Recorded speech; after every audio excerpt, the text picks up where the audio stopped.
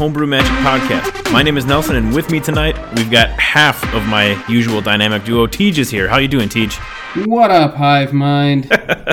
I'm doing great, Nelson. How you doing? Awesome. I'm doing well. Thank you for asking. Tonight it's just the two of us because Schnell is actually working on relocating his store. He's moving, like 2 doors over? Something like that? Yeah, he's got a nice, a new, bigger place that's only just a couple doors down. Yeah. So they're moving in over the next few nights. So you've got me and Tej, and actually we're going to do something a little different this week. So a few weeks back, actually might even be a few months back now, I don't remember exactly, we did a color spotlight episode focused all on black.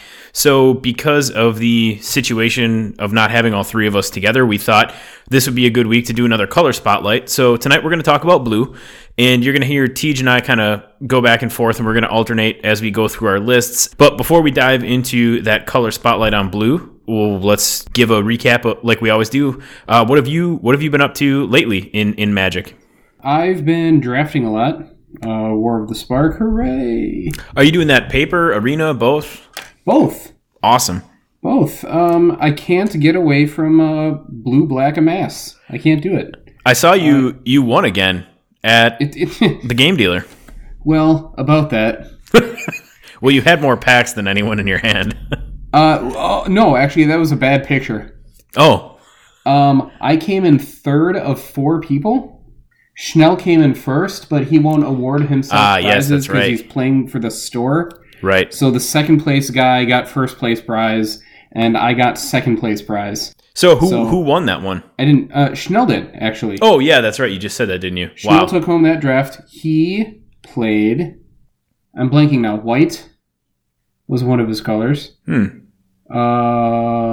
something. I don't remember off the top of my head what the other one was. I ran blue-black, as is my my MO for this set. Did you pull anything fun? No, I didn't. That sucks. I'm going to chalk this loss up to the fact that it was a 4-player draft, and those are kind of terrible in and of themselves. That's a really small number. It is, yeah, it is. You don't, not as many packs get open, so you don't see as many of the commons as you would imagine that you would see, so it's weird. I don't like 4-man drafts, but I do like to draft and whatnot, so I went anyway. But yeah, so I've been doing a lot of drafting, and other than that, I am presently, while we are recording, sleeving up my almost completed Oathbreaker deck. Oh, awesome! So did you go with what you told us you were going to go with? That depends. Was I telling you about Sorin, Lord of Innistrad Aristocrats? You sure were. Then yes. So what did you decide on for his Oathbreaker spell, or his signature spell, I should say? I went Sorin, Lord of Innistrad, and then I did end up going with Return to the Ranks. I like that, especially for an Aristocrats deck. Yeah, and it's cost effective. Let me find it here real quick, just so I can read it for those listening at home. It's going forever. Oh, there it is. Return to the Ranks is 2 white and X for sorcery. Return X target creature cards with converted mana cost 2 or less from your graveyard to the battlefield, but it also has Convoke. So I can tap creatures to help me pay for the spell. So the idea is this is an Aristocrats list. I'm going to make a lot of really cheap creatures. I'm going to make a lot of tokens. When these things die, I can tap the creatures to help me bring back cards I just put in the graveyard. They can even tap to mitigate that commander tax, which was honestly the biggest lure for that spell. I thought that was a really cool idea when you told us that. Just the fact, that's a really good way to utilize.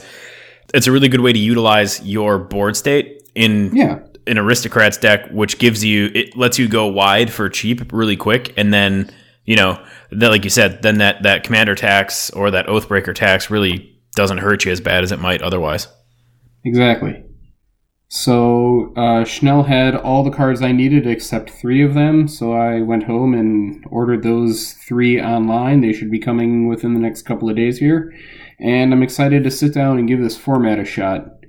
It seems a lot of fun, and I've been hearing a lot of really good things about it. Have you seen guys at the store playing any Oathbreaker? Because I know Schnell was trying to get it to catch on a little bit over there. Yes, and that's the reason why I decided that I was going to jump in on it because people at the store have been playing it quite a bit. Awesome. So yeah, one of us. That's cool. I want to know how that deck plays because I thought that was a really cool idea that you had. So yeah. I need to sit down and build one myself. I haven't really done that. I've been doing more inventory as far as my cards are concerned. Been trying to go through and organize all my War of the Spark stuff, and I'm type A like that. Yeah, and I get distracted easily. Much to my wife's chagrin. Right. I'm supposed to be finishing my the deck I'm building for my wife, but I decided to put that on hold to do this instead because I'm selfish.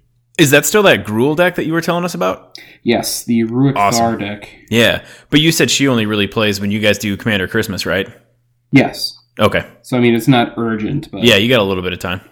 Yeah. How about you? What have you been up to?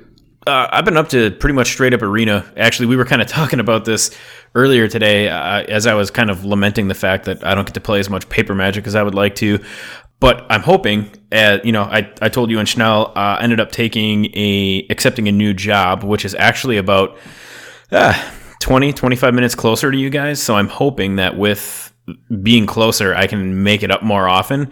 And actually, my new job, I won't be on call 24/7 for a month block at a time like I have been where I currently work. So I'm hoping that being closer and having more free time allows me to get more Paper Magic in, whether that's, FNMs or drafting on a Saturday or a Sunday afternoon, whatever I can do, because I like hanging out with you guys and I like playing Paper Magic, which again, I don't get to do a whole ton. So I've been spending a lot of my time in Arena, and I decided, my favorite time in Arena is when constructed events are open because they're only 500 gold to play, and you get 3 losses before you're eliminated. So I like to look at that as a fun time to kind of do some deck testing and win prizes from it, more so than just 50 coins or a card here and there. You kind of get a little bit more bang for your buck if you can win. So I've been doing that this weekend. In our group chat that we have here for the podcast, I was again lamenting the fact that it feels like the only thing you see is mono red. I was playing, I don't remember which deck it was. I think I was playing a Simic Stompy build that I had. And the first 3 games were all mono red, and the fourth game was black and red. So I get it. It's a fast deck, and if you're not, it's fun to complain about because everybody plays it all the time, and it's a fun and quick way to win if you're the one playing it. But if you're playing against it and all you see is mono red, it's really easy to lament it and complain about it and get salty about it. And I did. In our chat. It's just, unfortunately, I am one of those mono red players. I have one. I have one, and I play it every once in a while. It's just, I just wish there was some way in their matchmaking algorithm where when you play a certain deck a certain amount of times, it kind of kicks it to the back of that matchup queue. Okay. I'm not saying I never want to play mono red, and in that same vein, I should build decks that can beat mono red. I get it. I'm not mad at people for playing it. It's just it's so popular because red is that good. Red is so strong.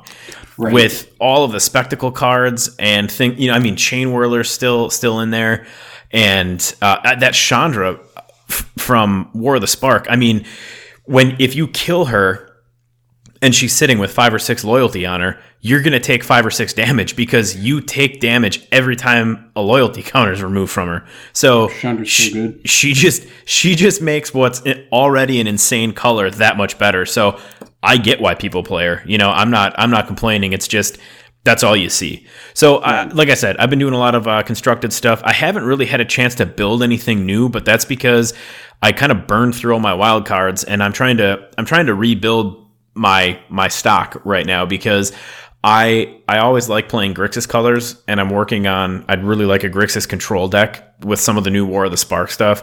I have a Liliana, and I have one Nicol Bolas Dragon God, so I've kind of got the big planeswalkers there. I don't think I need to run a ton of multiple copies of them, but I don't know that I have any Enter the God Eternals right now on Arena, which is actually kind of crazy. But, a lot of the stuff, so I mean, Thought Erasure, things like that, I've got plenty of copies of, but some of the rares and mythics, and especially when it comes to dual lands, I haven't crafted a ton of them in Grixis colors. So Dragon Skull Summits, Blood Crypts, things like that, I need to be able to build those. So just kind of working towards that, but having a ton of fun in Arena. I haven't this season, if you want to call it that, I haven't really done much ranked constructed. It's been more just free play. Yeah. So I know there's at this point maybe 2 weeks, right, give or take a couple days left in the season. So I finished last season somewhere in the gold rank. So this season I started at silver. So I'd like to at least get back to gold before it ends if I can. But again, it's trying to find. I haven't really adjusted a ton of my decks that I was playing with before. So is my Absent Angels or my Sultai Explorer, are they going to be good enough on ranked to get me back there again? Or has it shifted so much since I played with all the new cards? I mean, the streamers that I watch are just, the Super Friends decks that they're doing and things with Narset and the new Teferi and Bolas and Liliana and Tamiyo. And it's really fun to watch. But again, because I don't pump money into Arena, I don't have a ton of resources to have all these cards. But that's just me. I'd rather spend my money on paper Magic than digital Magic. I would too. I agree. So, you beggars can't be choosers, so I'm definitely not complaining, but that's kind of where I'm at, what I've been doing. That's it. That's what we've been up to. So, again, like we said before, tonight we're going to do a little color spotlight from Blue throughout the history of Magic. Now, as you've heard on the show before, it can be a nostalgia factor that makes you pick it. It can be because you really like the card for whatever reason, even if it sucks, or it could be a legitimately good card that you're like, hey, I really want to talk about this card. I think it's great. But before we get into what's on our list, I thought we'd do a little rundown on just what Blue is in Magic and kind of the way that it plays. So Blue is kind of associated with intelligence, right? And taking control of your opponent's cards. So some of the themes that you see, like I said, intelligence, reason, there's a lot of illusions, logic, knowledge, manipulation, things like that, right? How can you outwit or trick your opponent? And you also see, especially with older stuff, the elements that are associated with it, like air and water. So air elemental, water elemental, things like that. The strengths in Blues, you get a lot of card draw. You are constantly able to draw cards, or even taking control of something that your opponent controls. So I'm thinking, mass manipulation for a more recent card, something like that. The creatures in Blue tend to be a little bit weaker than those in other colors. However, they tend to be more evasive. So in Blue, you're going to see a ton of flying, right? And that's something that you're not necessarily going to get in a bunch of other colors. I know what you're saying. I don't like the description that they're weaker, though. They're like that makes them sound kind of cruddy, doesn't it?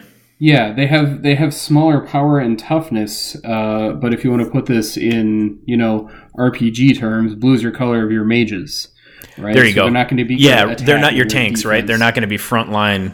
It's not a green. It's not your worms in green, right? Right. Their abilities are going to be more powerful than the other colors. Than their physical power and toughness. Yeah, I like that. Exactly. That's way better than I said it. So yeah, smaller. That's smaller. I like that. Yeah, power and toughness are smaller. Smaller creatures. I like that. I like that a lot. Like going back to you, you're not weak, Nelson. You're just tiny. I'm just a short little guy. Oh wait, they weren't a part of our clothes shopping conversation. We're short and fat, and dressing or buying dress clothes really makes you feel shorter and fatter when you're already short and fat. So, if any of you out there, put that out there on the internet, but there you go. Well, okay, I'm short and fat. I'm not going to speak for Tej. I'm short and fat. I'm not as short, but still fat. It's true. I'm really fucking short. So, like I was saying before about kind of the intellect and things like that, and almost the mystical, and like Tej said, the mage aspect of Blue. One of the ways this really comes across flavor wise is that Blue allows you to scry. So you can look at the top cards of your deck and then kind of manipulate it, right? Do you want to keep it there? Do you want to put it on the bottom? So Blue is a color that allows you to scry much more frequently than other colors, which again plays into that whole, kind of blue mage intellect aspect, and allows you to kind of manipulate your deck at will. And One other thing that I thought that was interesting is since blue magic revolves around advancement and technology, especially when you think about like Dovin and Kaladesh and some of the more recent blocks, Tezzeret and artifacts and things like that, it has the highest number of cards having beneficial interactions with artifacts. And you've seen that again really recently with the Kaladesh block and things like that. And even what am I trying to say? More recently with how, Tezzeret's appearances and things like that. I was just going to say that Tezzeret, whatever the hell, Master of the Bridge or whatever. Yep. He has Affinity. He is the only card in Standard with Affinity, which is an artifact based mechanic. Hasn't been in Standard for a number of years. And I'm actually a really big fan of this one card having this mechanic. I derailed the conversation. I apologize. Please continue. No, I actually like that point you make, especially like flavor and story wise, because of what Tezzeret's doing for Bolas. Yeah.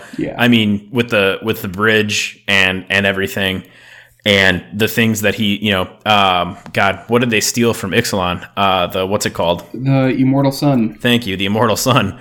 Things like that. Which, imagine that, Immortal Sun's an artifact. So it's just pretty cool that interaction, and especially how it's topical with what's going on in the storyline in the game right now, that we're kind of talking about blue and its affinity, if you will, for artifacts. Some of the things that are, whether you want to call it a weakness or a drawback, or maybe things that blue doesn't do quite as well as other colors. The first thing that pops to mind is the inability to directly destroy things that are already on the battlefield. So you might be able to bounce stuff, right? I think of Callous Dismissal, for example, right? Bounce a permanent back to somebody's hand, but you're not permanently removing it. Someone is getting a chance to cast it again. So if you're directing that at an opponent's creature, there's a chance it can come back. And if you don't have some sort of counter magic to counter it when it's being played again, well, then it's going to hit the battlefield again. Whereas in black, there's direct, it kills it, goes right to the graveyard, exiles it, whatever. So, and then the other thing is too, blue can help you kind of negate and delay your opponent. But if you don't have a way to win later, you have to play. If you're playing control is a very specific way of playing Magic, kind of like how playing red is a very specific way of playing Magic. It's direct damage to the face as quickly as possible before your opponent gets a chance to kind of stabilize and get any sort of a board state going. Whereas blue, instead of trying to do that damage, you're trying to delay, cancel, negate whatever, the spells that they're playing. So when you're playing blue, you're pushing for the long game. So if you can't adapt early enough to push it, then you're going to be in trouble. So right. Those are kind of the things that I think about, when it comes to blue, as to, I don't want to say a drawback, because blue's a lot of fun to play. I think it's probably the best color to splash with anything, really. And drawbacks a fair thing to say. Everything has its drawbacks. Well, and that's how you balance the game. You can't just make one color a god color. So, I also know that you're a big blue player. You really enjoy blue. So is there anything else that you want to say that maybe I missed, or maybe even just why you prefer blue or like blue? I think we had this conversation already before. When I first got into Magic, there was that stupid quiz online, what Magic color are you? Yes. I took it, and it told me it was blue, which is why I decided that I liked blue. And you drafted all blue. And I drafted all blue. But as you get better at the game and you learn the ins and outs of everything, and you get down to the nitty gritty, my personal favorite aspect of blue is card draw. I'm a big proponent in any deck, except maybe limited, because limited you don't have as many options. But any can't win the game if you don't have cards to play. That's true. But any deck will benefit more from card draw. And my philosophy is there are only two things in the game of Magic that the rules say you can't do as often as you want, and that's play lands and draw cards. So, in theory, if you can take advantage of drawing more cards than the rules allow, or playing more lands than the rules allow, you're going to get farther ahead quicker. So I always keep that in mind when I'm building mainly EDH. But yeah, so me personally, my favorite aspect of blue is just drawing cards. Anything that allows me to draw more than one card by only spending one card is something I'm always going to take a second look at. Absolutely. I like that. Well, let's jump into our list then. And All right. So I've got one honorable mention. Did you add any, or did you just stick with 5?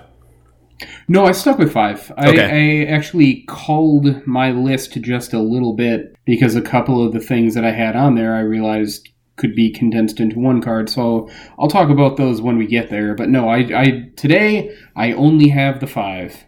I went with one honorable mention just because it really gets the nostalgia factor for me. So I've mentioned this before in our first episode and probably multiple times since then. When I started playing Magic, 4th edition was the latest expansion released, so I bought a 4th edition starter deck when I started. It was one starter deck and one booster pack. And I remember I opened up a Time Elemental, and the guy who was teaching me how to play told me, hey, that's a really cool card. You know, and it's interesting how different Magic was 20 years ago, you know, as opposed to where the game is today and how it's played so differently now because of the different things that they've introduced. But so my honorable mention goes to Time Elemental because it's one of my fondest memories. It's one of the first rares. Yes, it was a rare in 4th edition that I opened, and I had to put it on here just to give it a little bit of a shout out. So Time Elemental, it's a 0/2 elemental for 2 generic and 1 blue. And for 2 generic and 2 blue, you can tap it and then return target permanent to owner's hand. So that's huge because you don't have to sacrifice it or do anything. It's cost intensive. I mean, it costs 4 land to do, but you can bounce any permanent to owner's hand. So it's not target non-land or target non-creature or non-artifact, you know, whatever. It's return target permanent to owner's hand, which is awesome. However, there is a caveat to that. You cannot use this ability on permanents with enchantment cards played on them. So if your permanent's already enchanted, well, can't target that one. And then also interesting is the second part of the card here where it says, if Time Elemental blocks or attacks, destroy it at end of combat. In this case, Time Elemental deals 5 damage to its controller. So this is a thing where you have it out there and you just want to use it for bouncing unless you're in trouble because you're going to take 5 damage if you throw it in front of something and block with it, unless you can redirect that damage. It's coming at you. So it's a card that I think the art is really cool. It's a utility card if you've got the land for it. So, you know, maybe now, obviously it's not played anymore, but, you know, maybe in some sort of weird commander, if you're trying to go all nostalgic on it, you could have the mana regularly to try and use it for something if you've got enough ramp. But it just, you know, it's that card that brings me back to when I started playing the very first pack of, you know, starter deck of Magic that I ever bought. So it makes me happy. That's why it's on the list. It's not a game breaker, but it's my feel good card because it is one of the earliest memories of Magic that I have, and that was a long ass time ago. You reminded me of a card, so I'll throw out a quick honorable mention here. Do it. You made me start to think about Gomazoa. Oh yeah.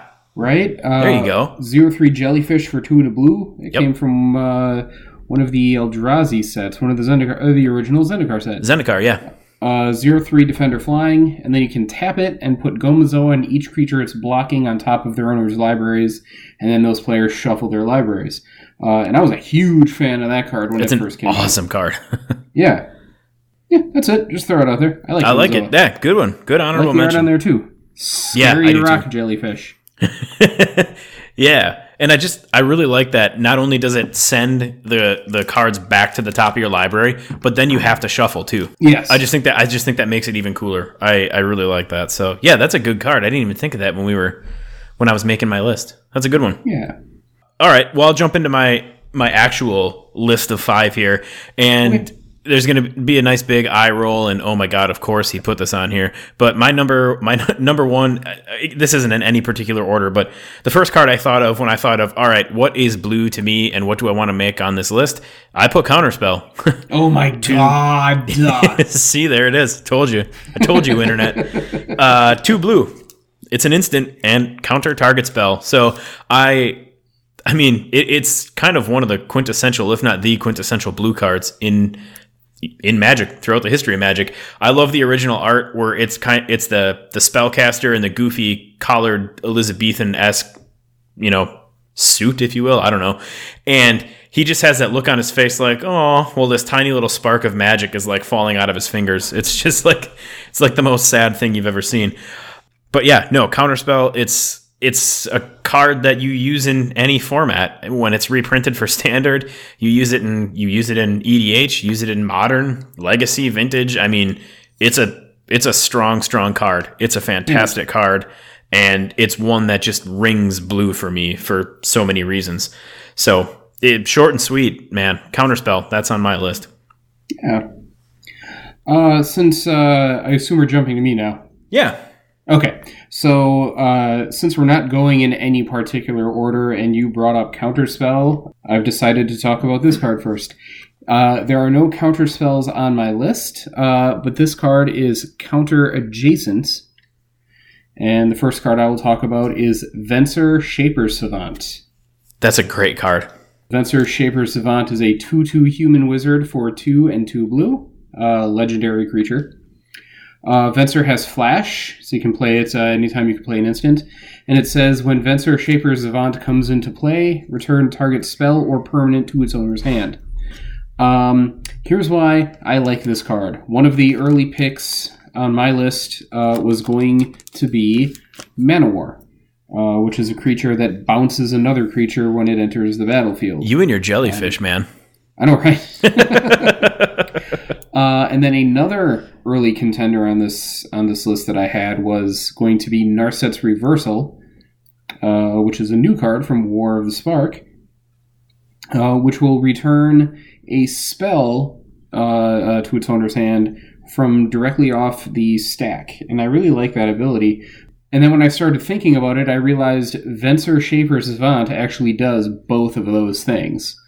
So you can flash in Venser to bounce a creature, but what's also really cool is you can return a spell to its owner's hand. It takes it directly off the stack, which is an effect that you don't see often, and just puts the card right back in the person's hand. And since the spell is removed from the stack, it will not resolve. So whatever mana they spent to cast it, they're still out that mana. They just don't get the effect for it. And that's a deceptively powerful effect, because this gets around things that can't be countered. So yeah, your not Ghalta, but your Carnage Tyrants, especially. I'm thinking like now, what's in standard? Carnage Tyrant. Obviously, we're talking about Carnage Tyrant on the stack, not Carnage Tyrant when it's on the battlefield. Right. No, it's an important distinction. Yes. I lost my train of thought because now I started thinking about stupid people on Facebook who get mad when I get nitpicky with words. I'm sorry, but Magic is a game of semantics. I mean, Magic is a game of semantics. Sorry, I don't want to. Yes. Sorry. Back to blue. Back to blue. The point is, Venser does a lot of things in one small package, which is why I really like Venser. Well, I was going to use Manowar because it's the effect that I like, and not necessarily the creature itself. But Venser bounces a permanent. Venser bounces a spell. Venser's very good, and that is the end of my Venser talk. Well, Venser he's Narset's Reversal with a body for one more mana. Kind of. One more generic mana. I mean, 2 more. Venser costs 2 and 2 blue. I thought Narset was 1 and 2 blue. Narset's just 2 blue. Oh, is it just 2 blue? Okay, yeah. My bad. So it is 2 more. Okay, but still, I mean, a body at instant speed that like you said, allows you to manipulate the stack before anything resolves is pretty cool. It is. It's very cool. I think that's a really good pick. So the next one on my list, as everyone who listens to this podcast well knows, the three of us are very big into EDH. We all love to play EDH, and so a lot of my cards are going to have kind of that EDH. They're going to be playable and useful in EDH. And the next card on my list, Cyclonic Rift. I love this card a lot. It is an instant for 1 generic and 1 blue, and it allows you to return target non-land permanent you don't control to its owner's hand. Then it has Overload, which for 6 and a blue, you may cast the spell for its Overload cost. If you do, change its text by replacing all instances of target with each. So if you have the land and you pay 7 instead of 2, then you get to completely wipe all of the non-land permanents you don't control to their owner's hands, which is awesome. That is game changing if you've got the mana open. So if you're playing with a blue player and they're sitting there with 7 mana open, watch out. Or even, I mean, you even have to kind of consider that as you're playing the game, you know, from the get-go. Like, does somebody have a Rift? Because you don't want to completely build out your board state and then not have enough land to replay it and then have to discard half the crap that you've had out on your board already. Exactly. It's the card is good for a ton of reasons. It's saved my ass more than a few times. I love playing with it. I love watching it when other people play with it. If I'm watching something like Game Nights or Commander Versus or any of the other things that I watch on YouTube where people play Commander, Cyclonic Rift is just such a good card. First printed in Return to Ravnica, I believe. Yes. And it's awesome. I have a couple copies of the original. I don't think I have, God, what was it in? Eternal Masters or something like that? It was printed in a Masters set, I believe. I don't have any copies of it from there. I just have a couple from Return to Ravnica. But that is a card that I will always keep at least one copy of because it will always go somewhere in an EDH deck where I'm playing blue. I just think it's that good. It's that good of a board wipe, and it's awesome. So yeah, second card on my list, Cyclonic Rift. What about you? Printed 3 times. Really? What else? Return to Ravnica, Commander 2014, and Modern Masters 2017. Ah, that's it. The Commander set. Yes. And still, despite 3 printings, $20. Hell yes. Cyclonic Rift is a fantastic card. Yeah, I really like it. Surprisingly enough, I wasn't even in consideration for my list. Which is okay. That doesn't mean it's a bad card or that I dislike it or anything. It's just when I think blue, the first thing I think about isn't Cyclonic Rift. Sure. And a lot of people are probably happy hearing that. That is true.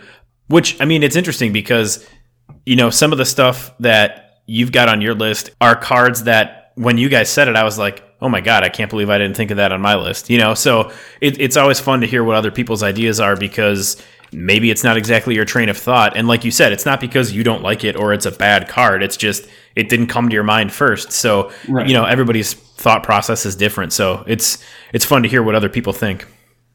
Yeah.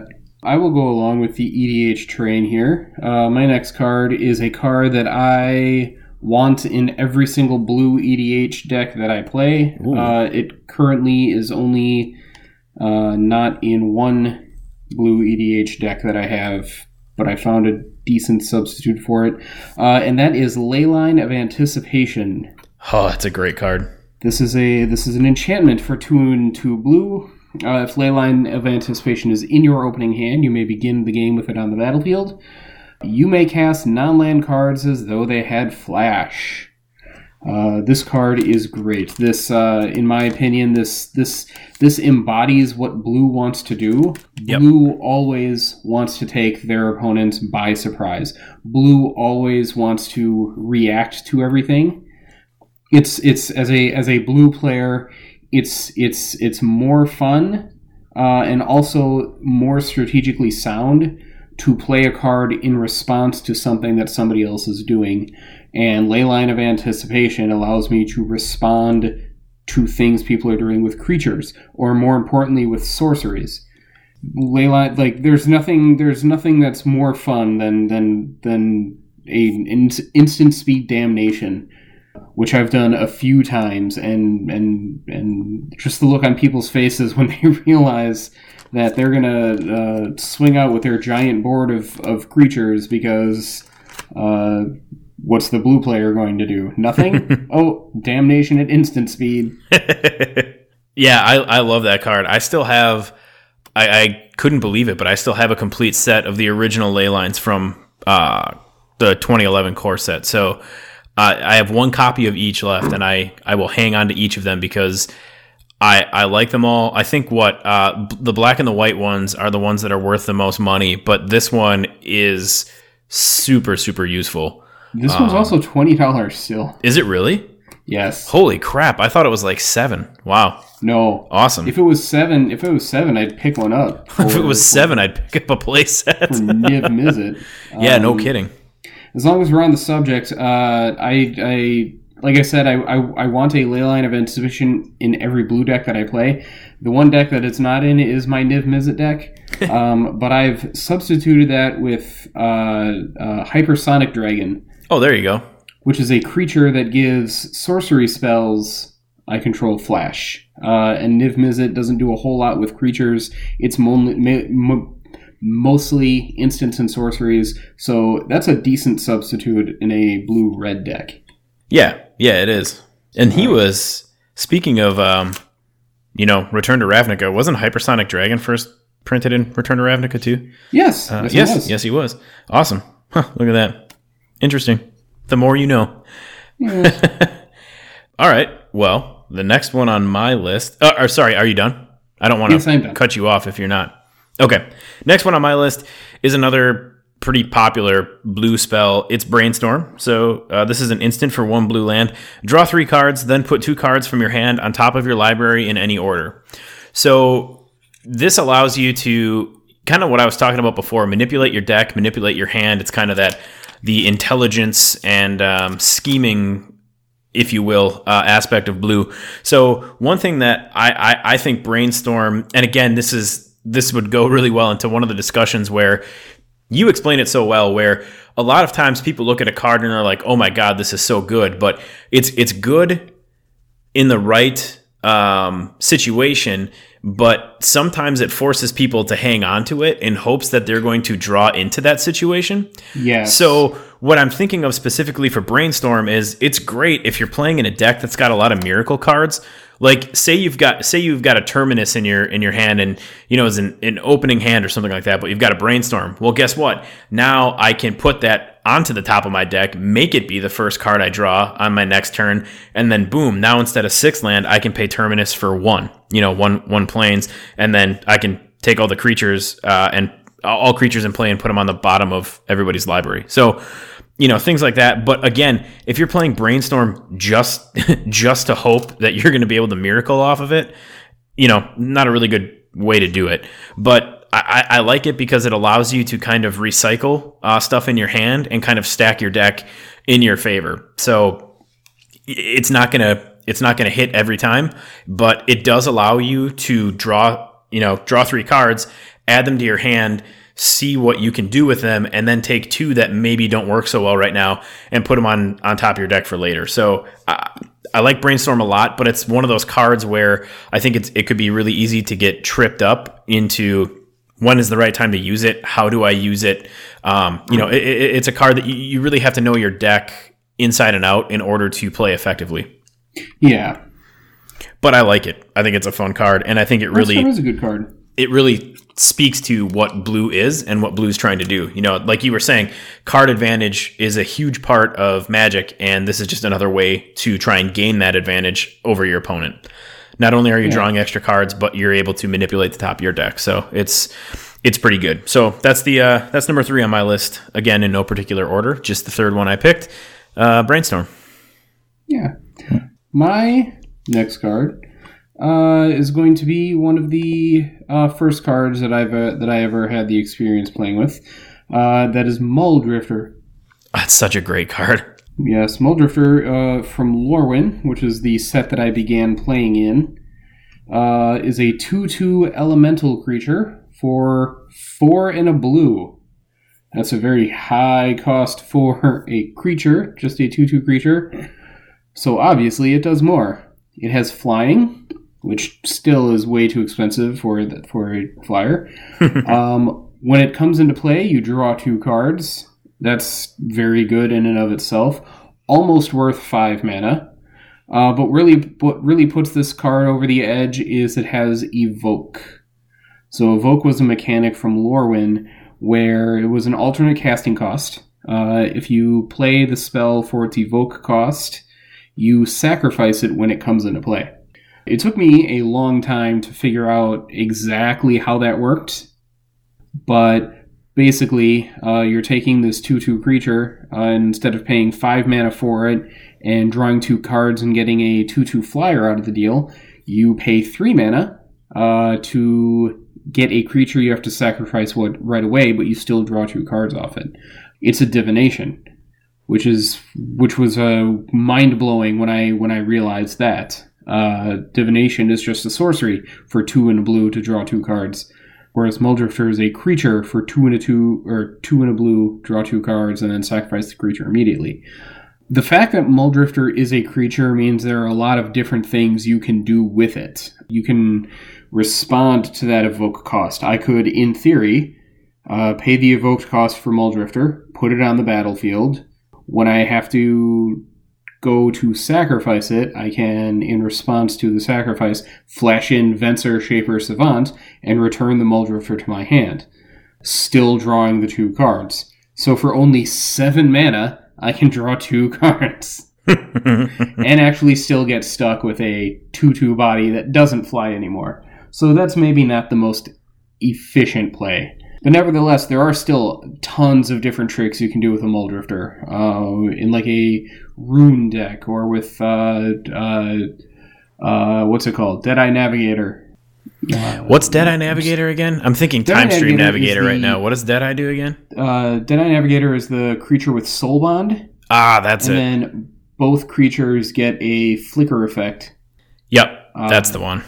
Deadeye Navigator is a card that a lot of people hate because they think it's impossible to get rid of, and it's not. You just need to know timing and whatnot. Deadeye Navigator should have been on my list too, now that I'm thinking about it. But once again, Nelson said, think of your 5 favorite blue cards. I didn't think of Cyclonic Rift or Deadeye Navigator. I'm not that bad of a guy, Internet. Yeah, lay off Tej, everybody. Come on. You're that guy the Internet loves to hate. Anyway, Mulldrifter. I really like Mulldrifter. It's a fun card, and it was just reprinted in some cute little fish. One of the Commander Anthology decks. I forget which one. Anthology 2. He was in original. He was in the original Mimeoplasm or Atraxa? Another commander. He was in Mimeoplasm, yeah. Mimeoplasm, yeah, that's it. Yeah. A couple Modern Masters sets. He's been in a lot of Commander sets, actually, now that I'm looking at it. He's a great Commander card. Yeah. I enjoy the Mulldrifter quite a bit. Yeah. Awesome. All right, so we are on number 4. So the 4th card I have listed on my list here, it's another one that brings me way back. You're not going to see it played probably unless you're playing Vintage or Legacy. It is Brain Geyser. So for X and 2 blues, you get to draw X cards or force your opponent to draw X cards. So it's interesting. You can tell how old this card is because it doesn't say target opponent. It literally says or force opponent to draw X cards. So you know it's old because back in the day, Magic was 1v1 basically all the time. We didn't have those 2-headed giants and whatnots and multiplayers and all the things back then. But yeah, no, Brain Geyser. So this is a card that I remember when I started playing and I saw the art for this and I was just like, that is the coolest thing I've ever seen. Because it's literally like a human brain splitting in half with this light emanating from it, and it just looks really cool. But yeah, it's also a cool card because it is what blue does. So draw X cards. Here, pay X. It's literally, well, I shouldn't say it's a 1-for-1 because it's not. You do have to pay 2 blue, but then beyond that initial cost, you're literally drawing a card for every mana every mana you're paying towards that X cost. So it's a great way to draw a bunch of cards if you can ramp into it. And if your strategy is also to make your opponent draw a bunch of cards for whatever reason, you have that option. So you can draw or your opponent can draw. And it's great depending on which strategy you want to run. It's a fun card. It's a classic card. It's worth a shitload of money right now if you've got one of the originals, like any of those old cards are. But it's just one that I had to put on here for nostalgia. I've never played with it. I've never owned it, but it's just a card that I remember seeing other people play with, other people have, and it's a ton of fun. And the art is really cool. It's just like what old Magic art is to me. It's just really cool fantasy crazy art. It's a brain split in half with a light beam coming out of it. It's just cool. So number 4 on my list goes back to that nostalgia factor. It's Brain Geyser. What do you got, Teach? Yeah. The number 4 on my list is Rhystic Study. That's a great card. I love Rhystic Study. That's a fun common. Another $20 card, which surprises me. Yep.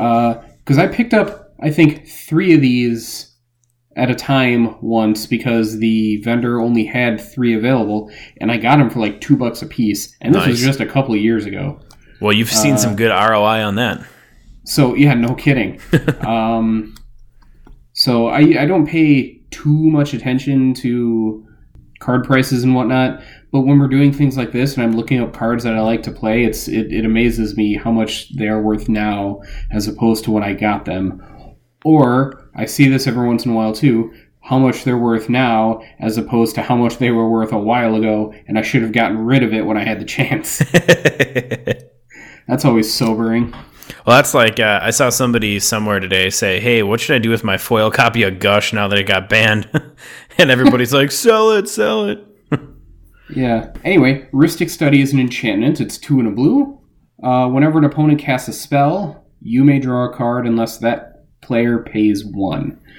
So this card actually does 2 different things on the surface. Whenever an opponent plays a spell, you can draw a card. That's super strong. Because for every card they get rid of out of their hand, you can get a return on that investment. You can just keep filling your hand back up.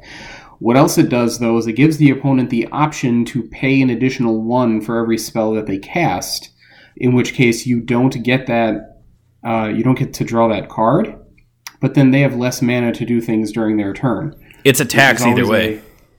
Which is always a strong thing to do.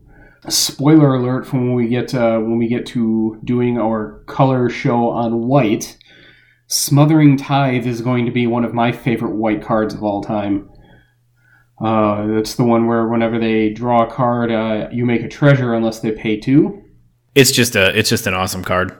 It is. It really is. And if you're running blue-white, those 2 on the board at the same time are pretty awesome together. Yes.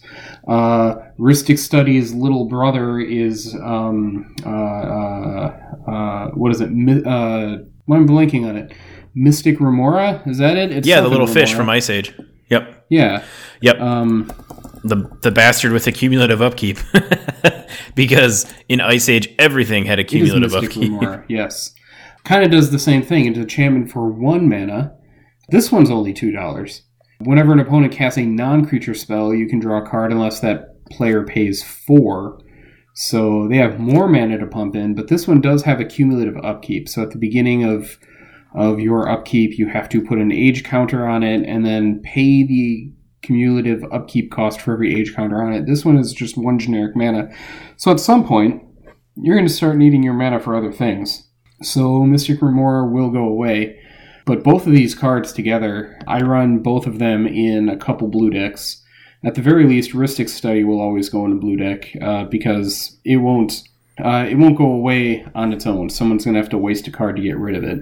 But yeah, definitely all that card draw off of one little thing. If people aren't paying attention, or people don't necessarily think you getting a free card every once in a while is going to be detrimental, this is a good lesson for them to learn. I agree. And I really like that card. Another one that didn't make my list, but I'm thinking of now that I like, that's kind of a little bit of a tax, if you will, in blue is Propaganda, because then people have to pay in order to attack you. So that's another fun little commander, like I said, a little bit of a tax in order to do something. So that's another cool, fun card that usually hovers right around, $7-8, something like that, I think, usually for Propaganda.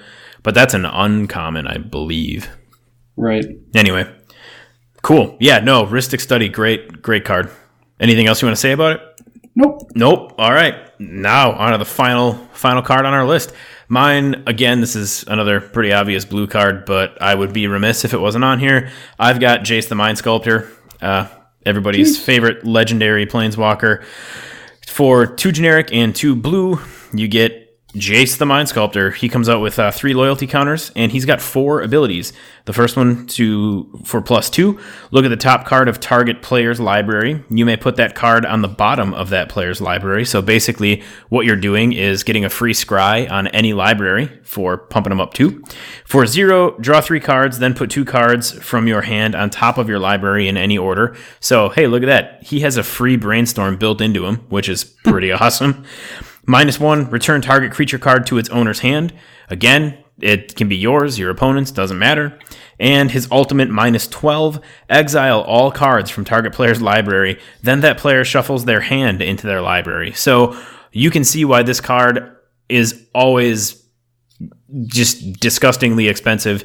And the foil version is usually worth, almost double what the non-foil version is.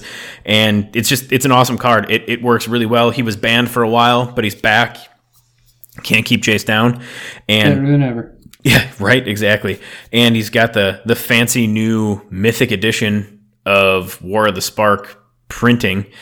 Oh yeah, that's right. The fancy new art. I prefer the original Jace the Mind Sculptor art, but the new art's cool. It's just, I think the original art's better in my opinion.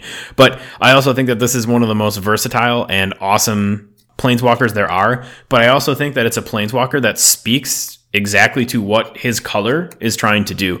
I think that as time has passed on, I know we talked about this in an earlier episode, and I was kind of poo-pooing the new Sarah planeswalker, but I do think that she speaks a lot to white. And after talking through my feelings with you, Tej, on the podcast that we talked about that on, she's a lot better than I initially thought she was, and she's grown on me. But I think Jace, like I said, really speaks to what blue is, what blue's trying to do. He's got a built-in Brainstorm for free. You can scry your library or somebody else's. You can bounce creatures, and you can mill someone's entire, well, not even mill. You're exiling their entire library, and then their hand becomes what they've got left for the rest of the game, if you can pull that ultimate off. He is just, to me, he is every feature of blue built into one card. So it's rare. He's super freaking, well, technically he's mythic, but I just mean it's a rare card to find. That's why he's worth a lot of money. He's super utility, and he's awesome. So that's my number 5, Jace the Mind Sculptor. Take us home, buddy. My final card is Phyrexian Metamorph. Awesome freaking card. I agree. This is a 0/0 artifact creature shapeshifter for 3 and a Phyrexian blue mana. What's a Phyrexian mana, Tej? Yes, Phyrexian mana is a special mana symbol. It's there's one for every color, obviously. It's got the appropriate colored circle on it with the Phyrexian symbol on it, which is just a circle and a line down the middle of it.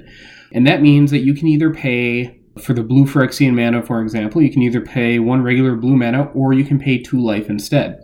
So Phyrexian Metamorph is a clone. You can have Phyrexian Metamorph enter the battlefield as a copy of any artifact or creature on the battlefield, except it's an artifact in addition to its other types.